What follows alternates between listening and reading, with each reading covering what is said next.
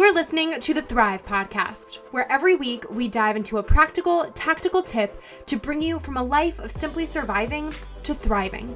It's personal development for the everyday girl who is done with coasting through her days, done with feeling like she's missing out on the deeper meaning of her own life, and done with mediocrity once and for all. Because it's not enough to simply survive. You deserve to thrive. Welcome back to Thrive. You are in for a treat today. I am talking with my new friend Kate about her new book, Adventures in Opting Out, a field guide to leading an intentional life. Our conversation touches on so many important things that are all the more relevant to head into a new year, from switching the negative script that might automatically run through your brain to practically assessing risk. We talk about creating change and transformation in your life through self-loving instead of self-loathing, and how to process, let go of, and even grieve relationships in life that may be challenged by your own decision to opt out of one path and onto another. Stay tuned through this conversation. Drop it 5 stars if you like what you're listening to. And without further ado, welcome Kate. Oh my gosh, thank you for having me. Yay! I'm so happy and honored to have you on Thrive today, Kate. Kick us off by introducing yourself to everybody and telling us a little bit about your background and your story, because you are such an interesting person. Oh my gosh. Well, now I'm like, what makes me so interesting? But okay, so I am a writer from the West Coast of Canada. And actually, even honestly, up until maybe 4 or 5 years ago, I don't know that that's a word I would have even used to describe myself, even though I wrote a blog for years. Like, I was actively writing all the time. But I think until it became my job, it was just a hard one to identify as. I don't know why. It's like, it's just an interesting one, right? Like, it's technically a thing you do all the time, and yet unless you're getting paid for it or something, we don't call ourselves that. It's like the same way with artists. Like, artists have a hard time calling themselves artists, even though what they do all the time is create. I feel that because I blog too, and I'm until it became my job, I actually had the same thing as you. Once I came out with a book, I was like, oh, I can kind of now add writer to my resume. But I was doing it for 7+ years and wasn't like, I'm a writer. Yeah. So now, I mean, I said writer, and now I'm like, I'm an author because technically that is what I do full time for a living, is whether, like, because of my first book, it did much better than I would say I could have ever dreamed of, especially sort of just being like from a little island, and you write a book and you kind of think some people will like it, and then a lot of people buy it. That changed everything though. And so I went from being someone who I blogged for years, first about paying off debt, second about doing a challenge where I didn't buy anything for a year. Actually, I didn't buy anything for 2 years, but my book is about the first year of that. I wrote about a year of doing like simple living experiments, and then a bit of travel, and ultimately, got a book deal for the Year of Less. And that changed a lot of things. And so now I actually don't blog at all. I don't also talk about things like money anymore. And not because I don't love to. Like, money is still one of my favorite topics in a way, but it just doesn't come up as much with what I do now. But I've continually made a bunch of shifts, and ultimately now I've sort of, I guess, coined them as opt-outs. Like, I've made a bunch of changes where the way I was living didn't feel right anymore, and so I changed it in some way, and that is what my new book is about. I love it. So yeah. I love it. Well, we're going to dive very deep into your new book, but actually, since you mentioned it, can you fill everybody in on what the Year of Less is? Because I didn't actually know about the Year of Less when I first learned about your new book, and then I looked into that and was like, okay, I need this. I feel convicted. So tell everybody what that is, especially since we have like a new year on the horizon. This is a really cool experiment and concept for people. Yeah, so first I'll speak to just what it was. So The Year of Less is a book about a year where I decided to not buy anything new for a year. unless it was something I absolutely needed. So I've joked about it, but it is true. Like if you run out of things like deodorant or toothpaste, like buy more of that stuff, right? Like so you're not depriving yourself and like trying to make everything yourself all at once or any of that kind of thing. Like if you run out of something that you absolutely need, buy it. So those were kind of my rules, but that meant I couldn't buy things like clothes, shoes, books, magazines, anything for around the house. Like literally, unless it had some kind of purpose, and not the kind of purpose where you just talk yourself into needing it, which is what I used to do all the time. Like I think Uh-huh. you can justify just about any purchase that you want to make. But I really had to like learn how to think more critically and say like, do I actually need this in this moment? Like when I buy it, I'm literally going to get home and start using it. That was the only way I could buy something. And it started from a place of I had been debt free for a year. So there was a bit of misconception around it, like I did it to pay off debt. Actually, I was already debt free. But the problem I noticed in the first year was that I basically went right back to spending all my money. So I didn't go back Mm. into debt, but I also wasn't saving anything. And considering that before, like when I was paying off my debt, there were months where I put up to 55% of my income towards debt repayment. I should have been able to save something. And Mm-hmm. I would get to the end of every month and look at my spreadsheet and be like, I saved maybe 5%, 10, maybe. And it just didn't feel good. And not for anyone else. Like it was purely for me, like, I want to save more money. I want to know what it feels like to have savings in the bank. This was something I had never experienced. And so I just decided to do this challenge. I kind of looked around my apartment at the time and thought, I don't really need anything. Like technically I'm fine. I'm in a position where, you know, I have clothes to wear and shoes to put on my feet and jackets to keep me warm and I'm okay. Like I don't actually need anything more. And so I entered it a little bit naively. I didn't really know what the year was going to look like, but I just thought, yeah, I could do that. Like of course I could do that. And like spoilers that I did, but there was so much that came up along the way that I hadn't anticipated. Things around like I didn't realize how much of an emotional shopper I was. How Mm. much like some people buy things to treat themselves or celebrate things, and I was not like that. I was so much more like when things were bad or I was feeling negative feelings, sadness, rejection, anything. I would buy something thinking it would make me feel better or it would make me better in some way.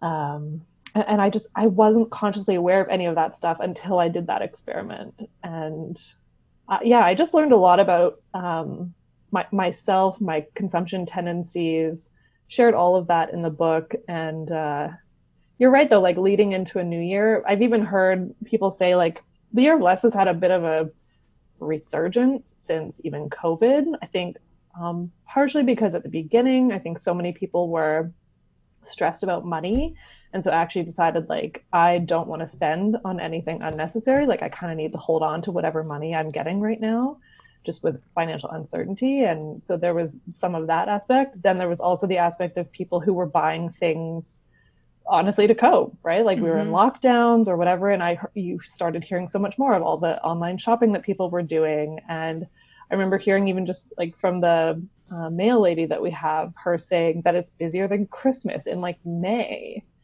and stuff like that. So there's all kinds of like I've seen the year of less have this little comeback this year because of that, and I don't know. I just think that we are in an interesting period right now where we are like if you're fortunate to not have been affected too negatively by the pandemic, there's a lot of us that are kind of sitting around going, what do I actually want on the other side of this? Like what do I want as we kind of transition in a different direction and things feel lighter and we're able to move around the world more freely and like what do I actually want? And experiments of any kind I think are great ways to kind of like tap into figuring that out. Totally. And thinking critically like that, I mean, it feels at least that that was probably a pretty big catalyst in creating your new book. And what I love so much about your new book, Adventures in Opting Out, for everyone listening, is that it sort of shatters the idea that we all just naturally have our own path in life. Because I think so many of us do exactly what you say. And this is like right in the description of it on Amazon, how you say, like, we do what is expected of us. Or we follow what you call the invisible but well worn paths that lead us to what is culturally acceptable. And I mean, that can really end up making us feel more disconnected from ourselves and from what we really want in life. And then only when we feel disconnected enough and feel enough discomfort will we actually be ready to what you call opt out and actually create and forge our own way. And I love that. Can you dive into how you define opting out and what kind of inspired you to create an entire book around this idea? Yeah, so I think, well, I'll share this. I use an analogy throughout the book of what it takes to complete a difficult hike.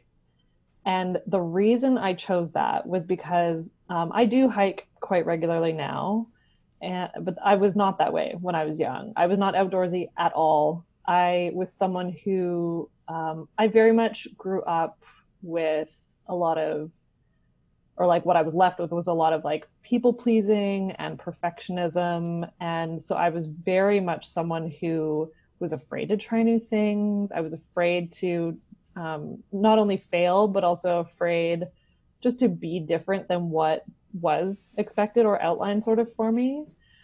And honestly, as the years go on, I'm only learning more and more about how deep that stuff really goes. But what happened was I noticed one day that when I was out on a hike by myself, I noticed finally like the voice in my head that always tells me to quit.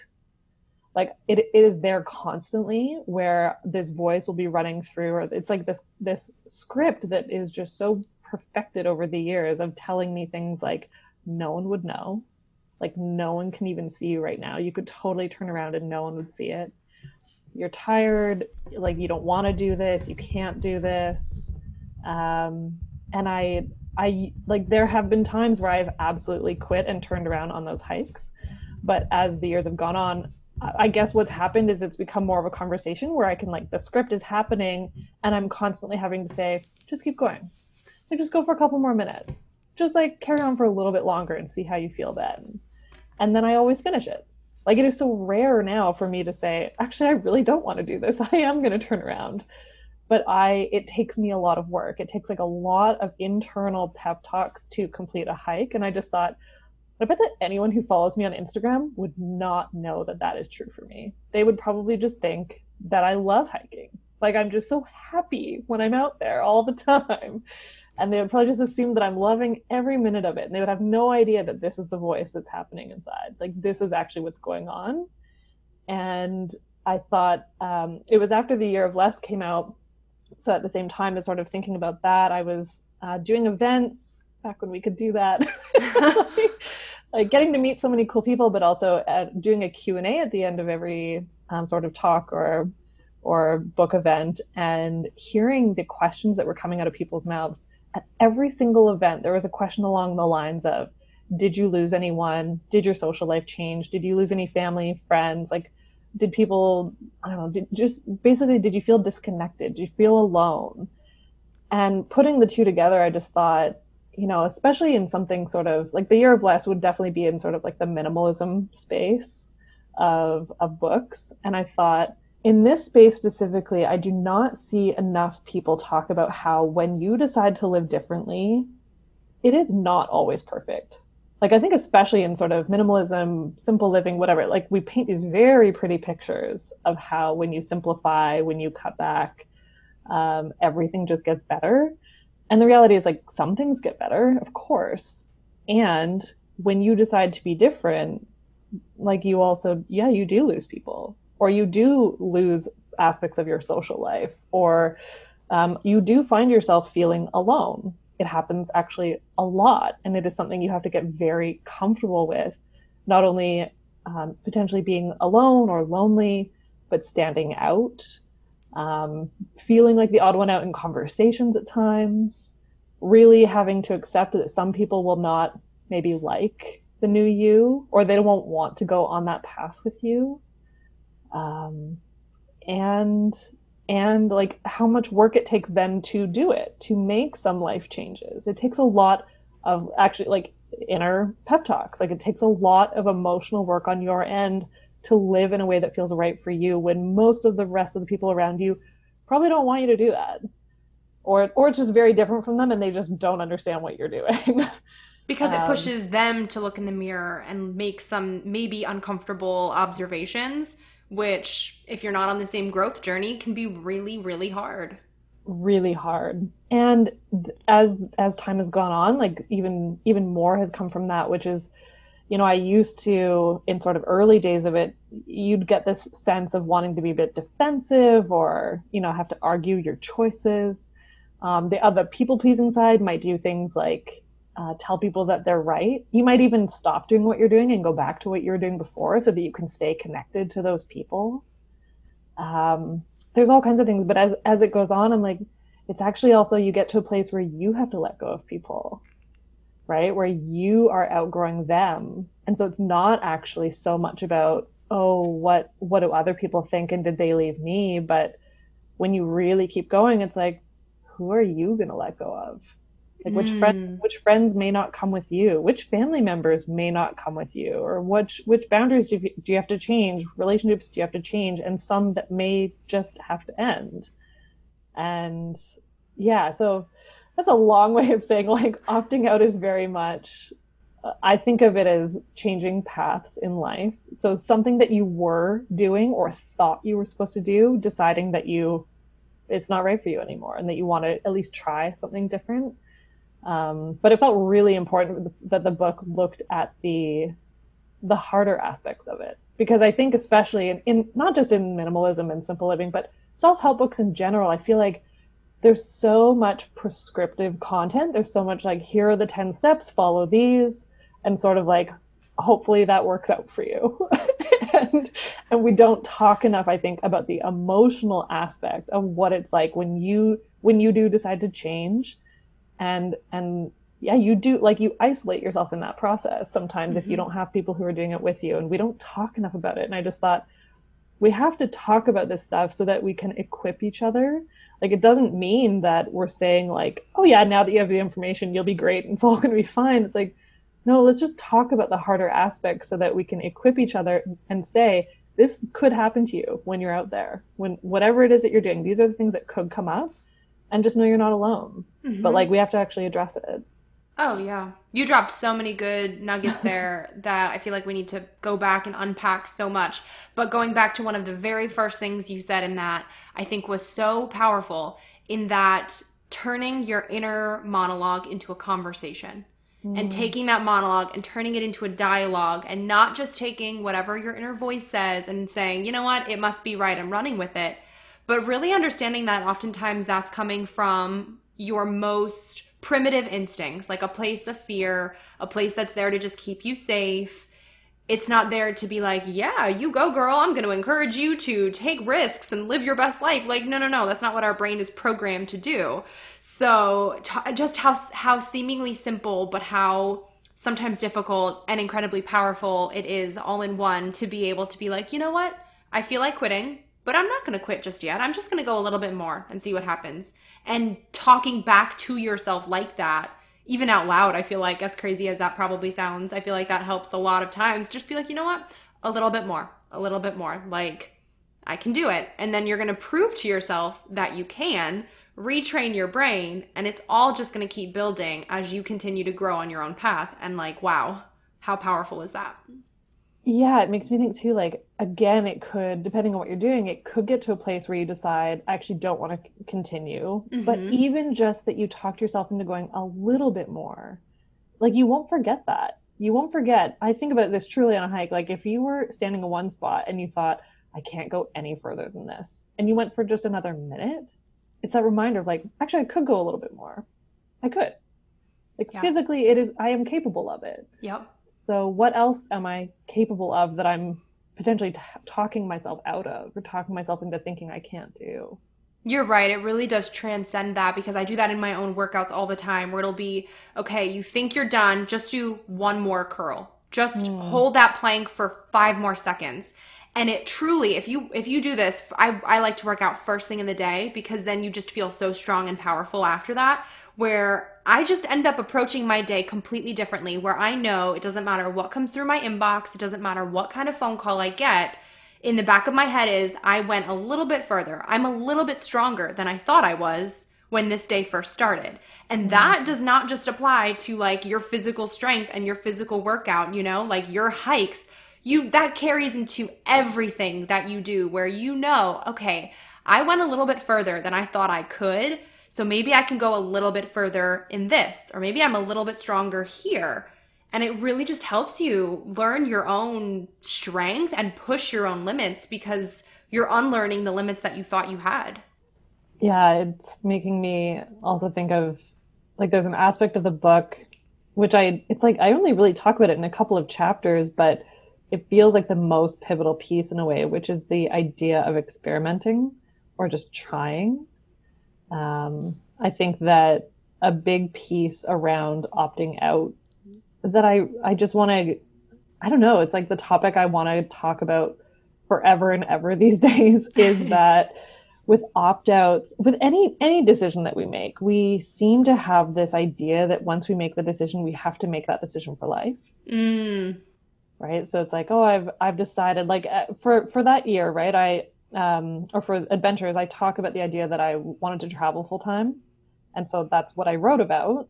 And I think that that decision could have been so scary if I had sat there and been like, well, if I do this, I'm nomadic forever. Like, that's a really scary decision. And I don't know that I want that to be true.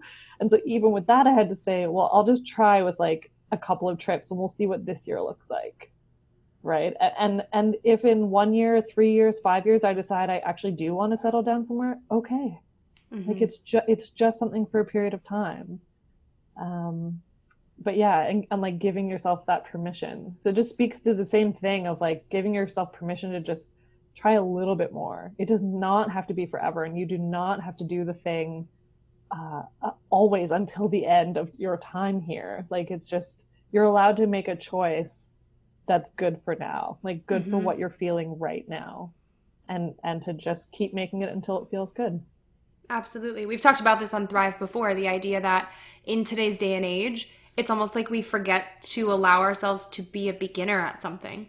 It's like we are just constantly bombarded with messaging about how you're a boss and you're a baller and you can run the marathon and do the dang thing, which is great to a certain extent, but then it can have this adverse effect where we forget that not everybody just ups and runs a marathon tomorrow. Like, step one is you got to get a pair of running sneakers. Step two is you got to be able to walk to the stop sign at the end of the cul-de-sac, and then you got to be able to run a little bit and then a little bit more. It's like, it is not just this up and do it and figure it all out and have it all right now because you say so kind of thing. So we don't always allow ourselves the grace to be a beginner and try something new and maybe get it wrong a couple of times before we get it right. It's like there's just such a pressure to do it now, do it big, do it right, and then keep on going and go and do all of the things. And it's like, wow, just take a step back. Start small. Just start somewhere, and it's okay. Oh my gosh, even just like remembering that kind of messaging is exhausting to just even think about. The expert thing too, I think, is such an interesting topic. It's one for me, I think, as a writer, it feels very important to me that I actually don't ever want to become an expert on one topic. It does not interest me. I don't want to be the expert on minimalism or not shopping and some people do. Some people like get so into a subject that they own it and they just want to learn more and know the most and help the most on that thing. And I actually think like if you are an expert at it, like it's almost a way of saying you have nothing left to learn. And so yeah, I'm like, I loved that, the like everything is small steps. Also because I think that something we don't talk about is when you get to the so-called finish line, it doesn't like end there. Or like, I guess it could for some things. Like you could get to an end and just be like, okay, well, I did that thing and now like on to the next. But oftentimes with like a life change specifically, it is a decision that you're going to make forever. Like you're going to have to decide always, like, do I want to keep doing this or don't I? Like what works for me, what doesn't? I think of something specifically like drinking. I don't drink anymore, and I stopped when I was in my 20s. And something like that is because I'm not an alcoholic, that technically is a decision that I could go back on if I wanted to. But it's a conscious choice all the time. Like, nope, that actually just doesn't work for me. Okay. Like, but I have to keep making that choice. So, Yeah. You mentioned this earlier too, and I know this is obviously a big part of the book, but since you've hiked like literal mountains before, walk us through the parallels between going a different path in life and the psychological work that it takes to summit a mountain. I mean, I know your book is sectioned off into these like mountain climbing metaphors and hiking metaphors, like the base, the viewpoint, the valley, the slope, the summit. But for us non-mountain climbers in the house, yeah. give us the lowdown of what that actually looks like in everyday life. Yeah. So I broke it up like that because here were my thoughts. So with opting out, let's start at the base. To me, like the base of a hike is literally the spot where you step up and you're about to begin. Now, for me, when I was thinking of opting out, the base is actually more like the period of time that you think about the opt out. Like it, and all like the mental and perhaps physical, depending on what it is, work that it takes to get to the place where you are ready to begin. And in my experience, I have lived in the base for so long sometimes, like even longer than the opt out takes to complete. Um, because for me, that is where there can be so much emotional work. There are like, I face a lot of my fears, I actually feel like, before I even begin. Like for most of the things that I've done, I think I'm way more afraid before I actually start. Right. And then as I keep going, some of the fears come true to maybe a degree, but it's never like as bad. So much of it is preemptive. And so it can take a lot for me to begin something. So that's what I looked at for the base of like, what does it take to actually get to the place where you make the decision? You are going to do the opt out. The viewpoint was the next section. And that is something that when you're hiking, not all hikes have this, but typically some will have some kind of spot where you can see what the point of it is. Like you can see a beautiful view, or you can see the summit up ahead, and there's something about it that just feels like so empowering and you want to go get it. Like there's some kind of moment where you're like, oh yes, this is going to be worth it. Like it's probably going to be hard still, but it's going to be worth it.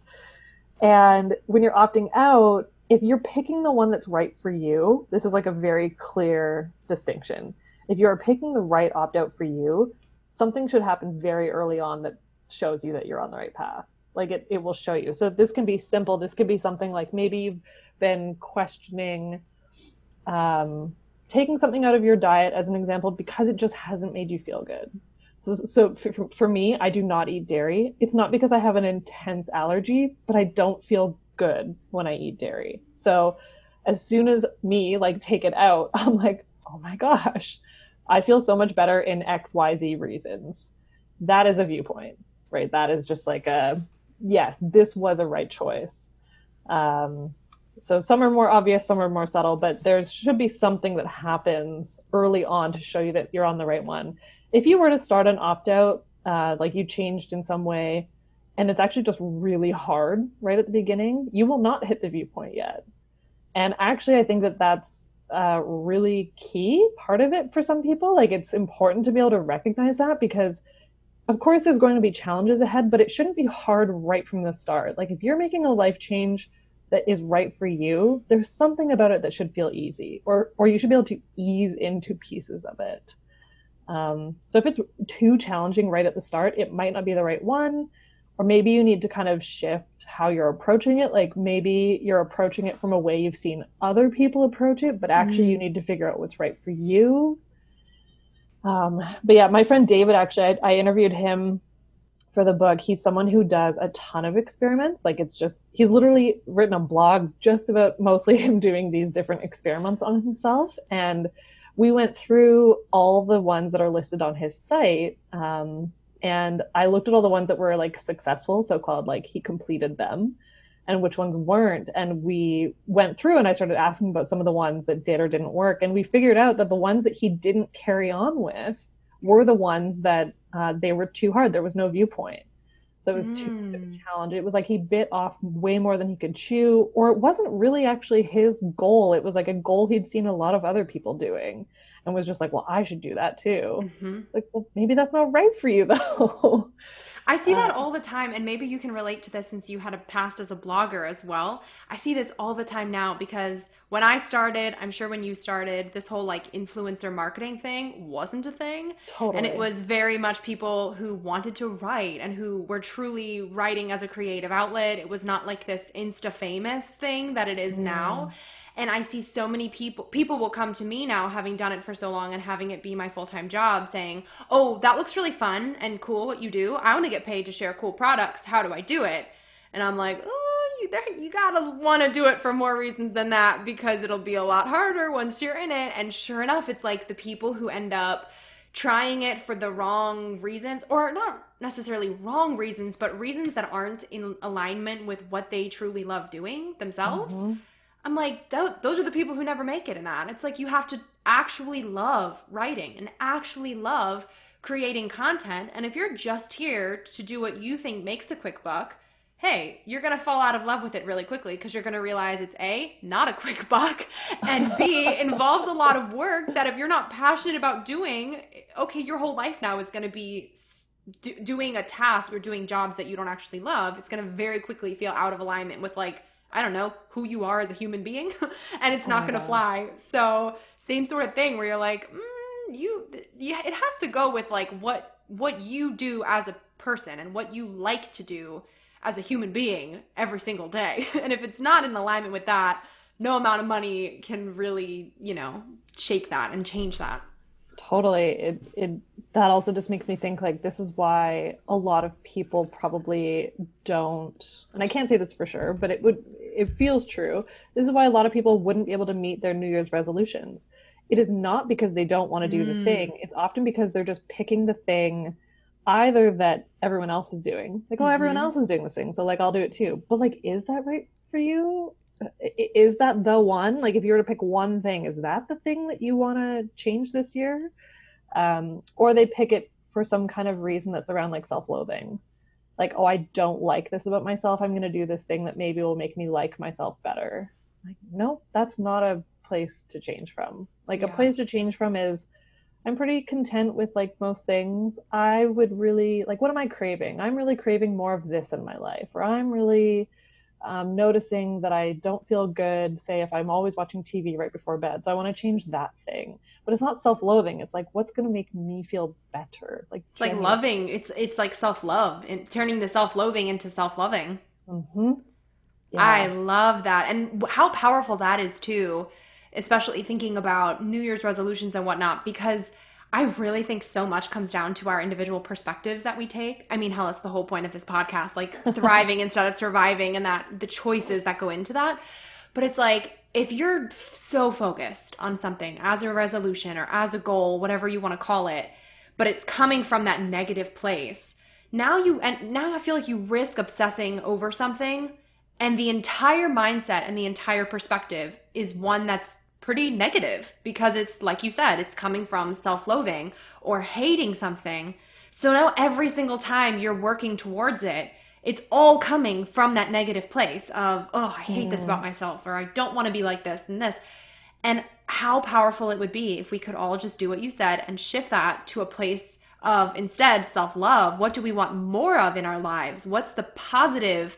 What's the newfound positivity that we want to bring into our lives, and just coming at it from that place of more and positivity, versus that it's like it could still be the same end goal, but just the entirety of how we approach it would just feel different. And maybe it would be more approachable for the long haul, because you're not feeling horrible about yourself every time you go to work on your goal.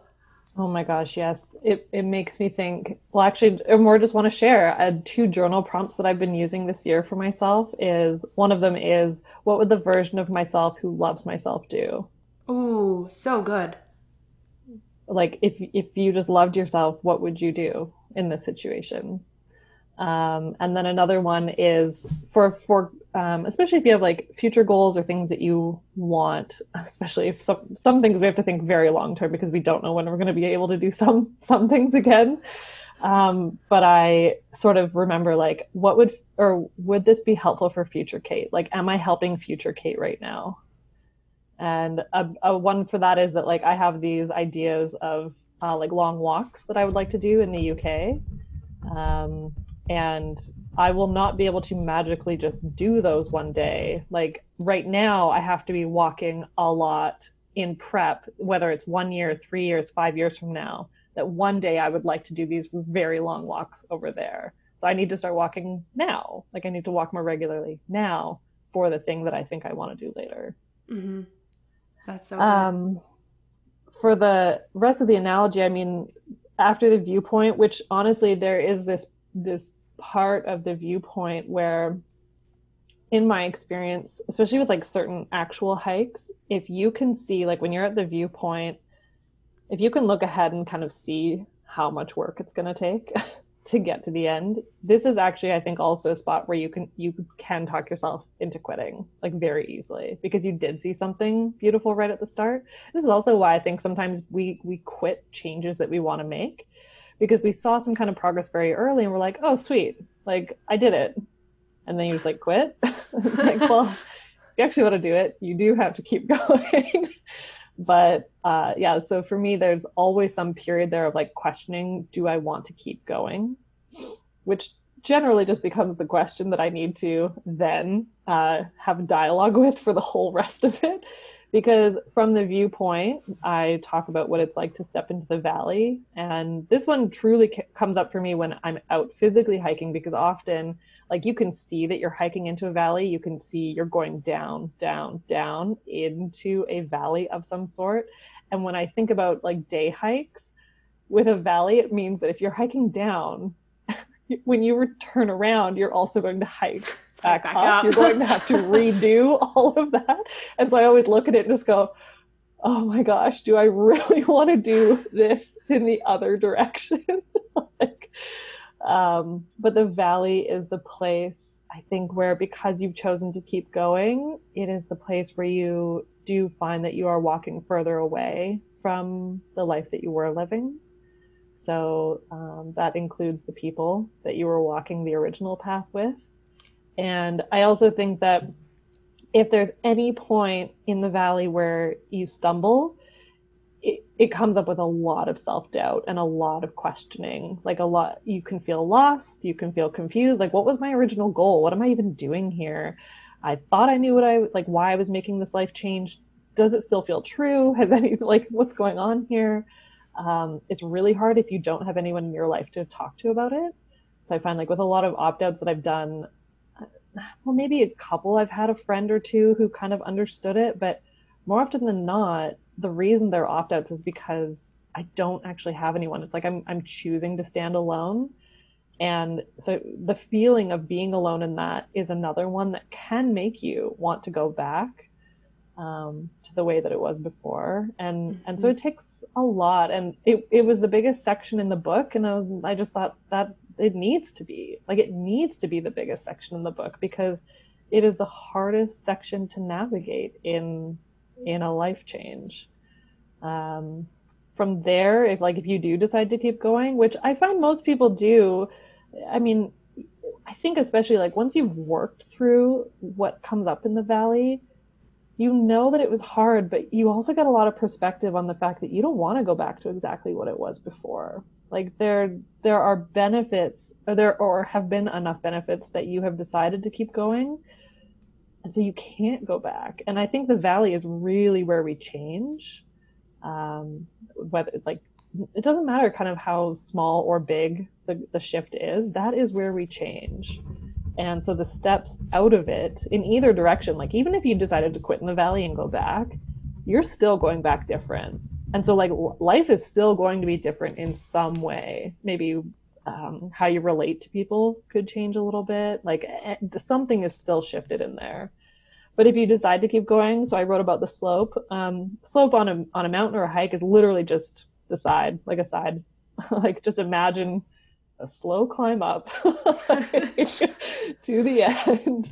Um, but I talk about on the slope specifically, I feel like that is actually where the dialogue begins, where the old voice is still there, but you have decided to keep going. And so that is, instead of just maybe self-sabotaging or giving in, that is the place where you're saying, like, you can still hear the old stuff, but you're also saying to yourself, like, no, I want to keep doing this. I want to, even though it could take a while, like, I want to keep doing this. And then the summit, I mean, on a mountain is so obvious. It is a place you get the most beautiful viewpoint.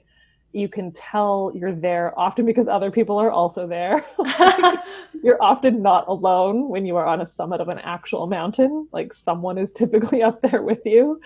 And people are celebrating and they're happy and they might be like having snacks or water. Like it's so obvious when you get there. The summit of an opt-out I actually find is so subtle you'll probably even miss it, because it's just the day that it stops being a struggle. Like it is just the way that you are living your life, and that you're not sitting there having to do the dialogue anymore.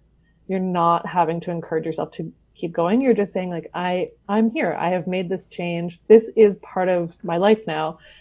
And I almost feel like it just becomes the new baseline then.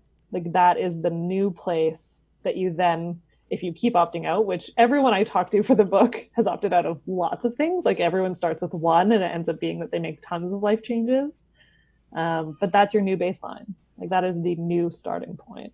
It's funny. I just talked about this with someone on a past episode about how so often we end up thinking that that final goal is like when we've made it and we just keep pushing. We end up having like this destination mindset where you're like, well, if only once I get there, it'll be good. Once I weigh this amount, or once I look like this, or once I can do this, then it's like a if then kind of thing. And we forget that that end destination is not actually where the change happens. That's just like the arrival point. And like you said, half the time you can miss it because that's not where the transformation is happening.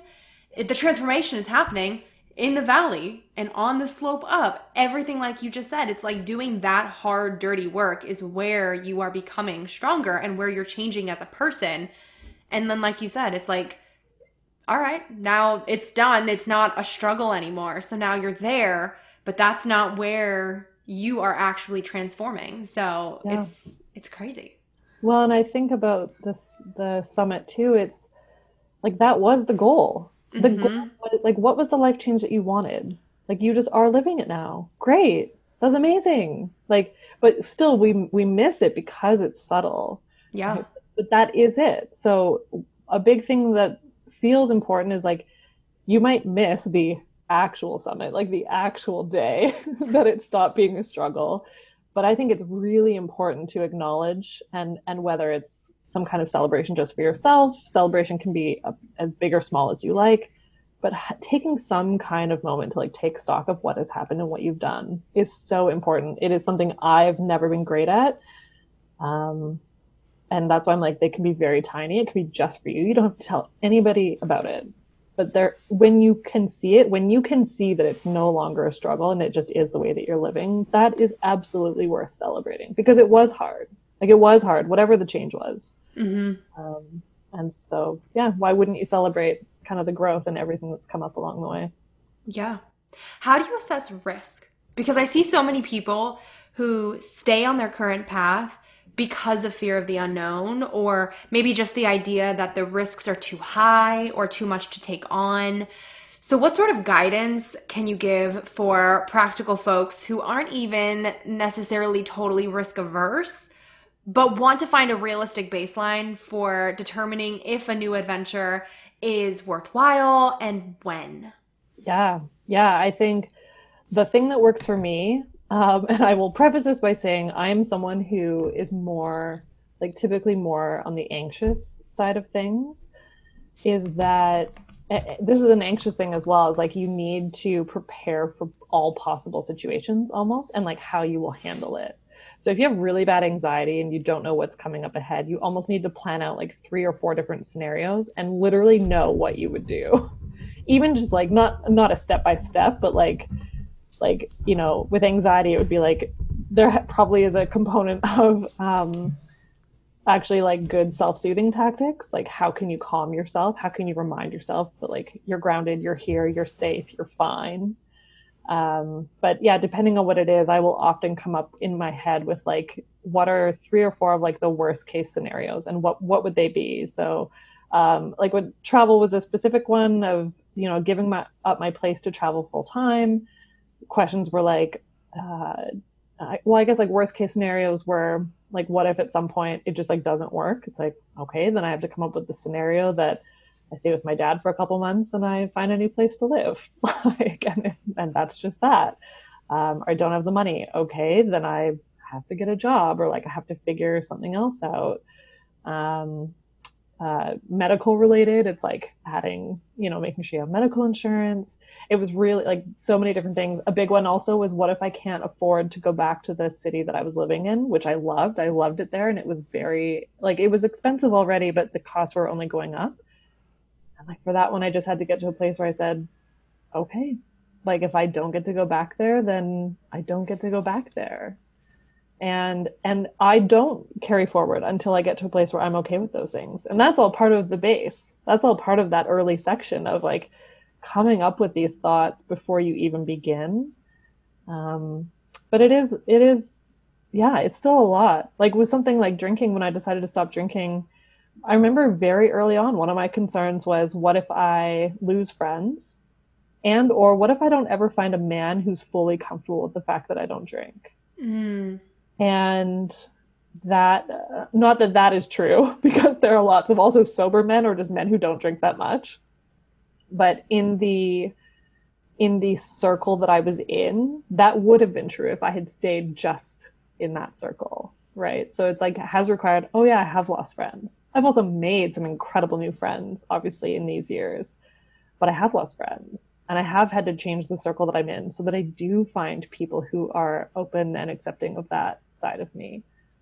Okay. Like, so it is all to say, like, the fear comes with you. You do not get to just kick it away and it never comes back. Like, the fear joins you on the ride, but I think that I definitely, like, I have to get to a place where I'm comfortable with many possible scenarios before I'll even begin. It's like the fear joins you on the ride, but you are in a position where you can talk back to it Yeah, comfortably. yeah. And to say like, literally do your worst. I can deal with it. Try me. Try your worst. Like if I can get to a place where I trust that I can, like I have the resilience to at least come up with a solution. Like I may not know what's coming up ahead because you don't. Like there are things that are going to come up that you did not plan for. But if you've come up with what felt like your worst case scenario, you are equipped for anything else. Like Mm-hmm. you are equipped. We don't always feel it, but we have it within us to deal with tough situations. Yeah, it's like you might not feel ready, but you can be prepared. Yes. So, yeah. Yes. So Totally. you've mentioned a couple times also about, okay, losing people, very real possibility along the way. How did you handle that personally? And what would you tell others who might be holding themselves back or scared to opt out of one thing and into another because of that fear? Mm. Like what does that practically look like for you when you are like, you know what, this might be the conversation that has to happen. Here's how I approach it. So I'll say like every relationship or friendship is different because Totally. some get conversations and some don't. Right? Like some things just end and one or both people don't talk about it. Um, so I'd say like it's hard to give an answer that would work for just one thing. I would say a few things that have helped me. One is the general understanding that we can often only see as far for others as we see for ourselves. Mm, And to hold on to that means not only that you can see why some people might not be joining you, but also why you might not be right for other people anymore. Like why you might decide other people are not right for you anymore either. it helps when people throw comments or questions or concerns at you that don't feel good, like they don't feel supportive, right? It's like they're sharing the things that they are afraid of or that they wouldn't want to be true for them. But it doesn't mean it has to have anything to do with you. Like they're just sharing, like people say like they're just projecting, and like yes, but truly like try to put yourself in their shoes. Like oftentimes we give advice or we share comments and stuff because we think it might be helpful, but actually we're just expressing what would be coming up for us personally.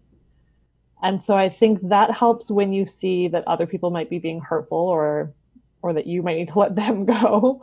But it's also helpful to know, like, if that's how you're starting to feel about some of the people who you were bringing along, it might be okay to let them go. I think something that helps me too is knowing that if you're holding on to something that isn't quite working, you're actually trapping both people. It's not healthy or loving to be holding on to something that isn't working. And that does not mean that letting go is super easy, like by any means.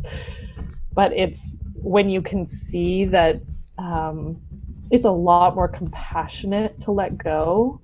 And let go doesn't even have to mean like goodbye forever. It can literally just be like loosening your grip on it, like just releasing a little bit of your grip on it and being like, I just trust that we're both going to do our thing for a while. And if we're meant to come back together, we will find a way. We will talk again one day and like, that'll be fine. But just being like, I don't have to hold on so tightly right now. Like just like let go for a bit. Also because in the letting go, like it's scary to let go of things, but I always find like if I create space in my life, then really good and supportive things come in. And sometimes that's in the form of other people. Sometimes it's just in tools or therapy or something. Like I just find like if you can create a little bit of space, like good things will come in, or you will at least start to see an opportunity for some good things to come in. But what I like, it feels really important to say this, that if you do lose a friend or a family member because of a choice that you have made, it is also okay and actually really important to grieve that. I think that if it feels final, if it feels like that friendship is gone forever, that relationship is gone forever, it is actually really important to grieve that and to not just get defensive or get hurt or whatever. Like you're allowed to grieve that loss. Mm-hmm. And it's part of the healing process. And it's also part of the process of like, if you can heal from that loss, you can start to open up a little bit for like something else to enter. But it's really important to not completely bypass your feelings on it. So, so, so important. I'm really glad you mentioned that. Yeah. Yeah. Well, Kate, thank you so much for coming on Thrive. This has been such a good conversation, and I'm sure people are really just like feeling all the feels right now from that. I want to close out by asking you something that I ask everyone who comes on the Thrive podcast. And that is, what does thrive mean to you? And how do you strive to thrive in your own everyday life? That would probably come together. I think that for like the answers to those will come together. I think that thriving to me would mean making sure I'm continually growing. And that does not mean I have to like climb a ladder and grow in like some way for other people. But to me, growing means like if I can see something in myself that maybe I'm curious about or I want to experiment with, see if doing something different would be healthier or better for me in some way, that I'm constantly doing that in service of the fact that I think it will all help me be a better person, a better friend, a better writer, I guess, too. But like for me to live in a way that feels really aligned includes growth. I don't know if that's like a very clear answer, but yeah, I think always open to opting out of one thing and into another. yeah, and I think like the practice of self-awareness is where all of Mm-hmm. that comes from, which I think, I mean, blogging is where all of that started. I've had people say, and I've really only started to understand this, but I've had people say like, oh, you're so self-aware, you like know exactly who you are and what's working and what's not working. And it's like, well, yeah, I've been blogging for like 10 years. So I'm like very openly, so I'm like that it is a constant practice of reflection and experimentation and figuring out what's right and what's not for you. So Yeah. Awesome. yeah. Well, Kate, tell us where everyone can get their hands on a copy of your new book and where else people can find you online if they want to connect with you more. Yeah, so I think Adventures is pretty much everywhere at this point. Um, but online, the only place I really hang out is Instagram. I do have a newsletter, but I'm like Instagram is the one and only. So Where it's at. just at Kate Flanders. Awesome.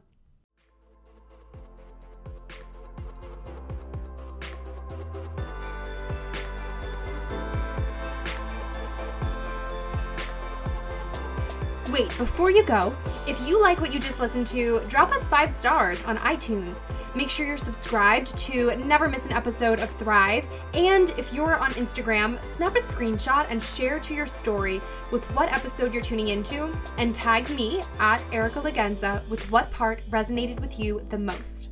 That way I can see what's helping you and your friends can pick up a helpful tidbit too. Thanks for tuning in. It's your time to thrive.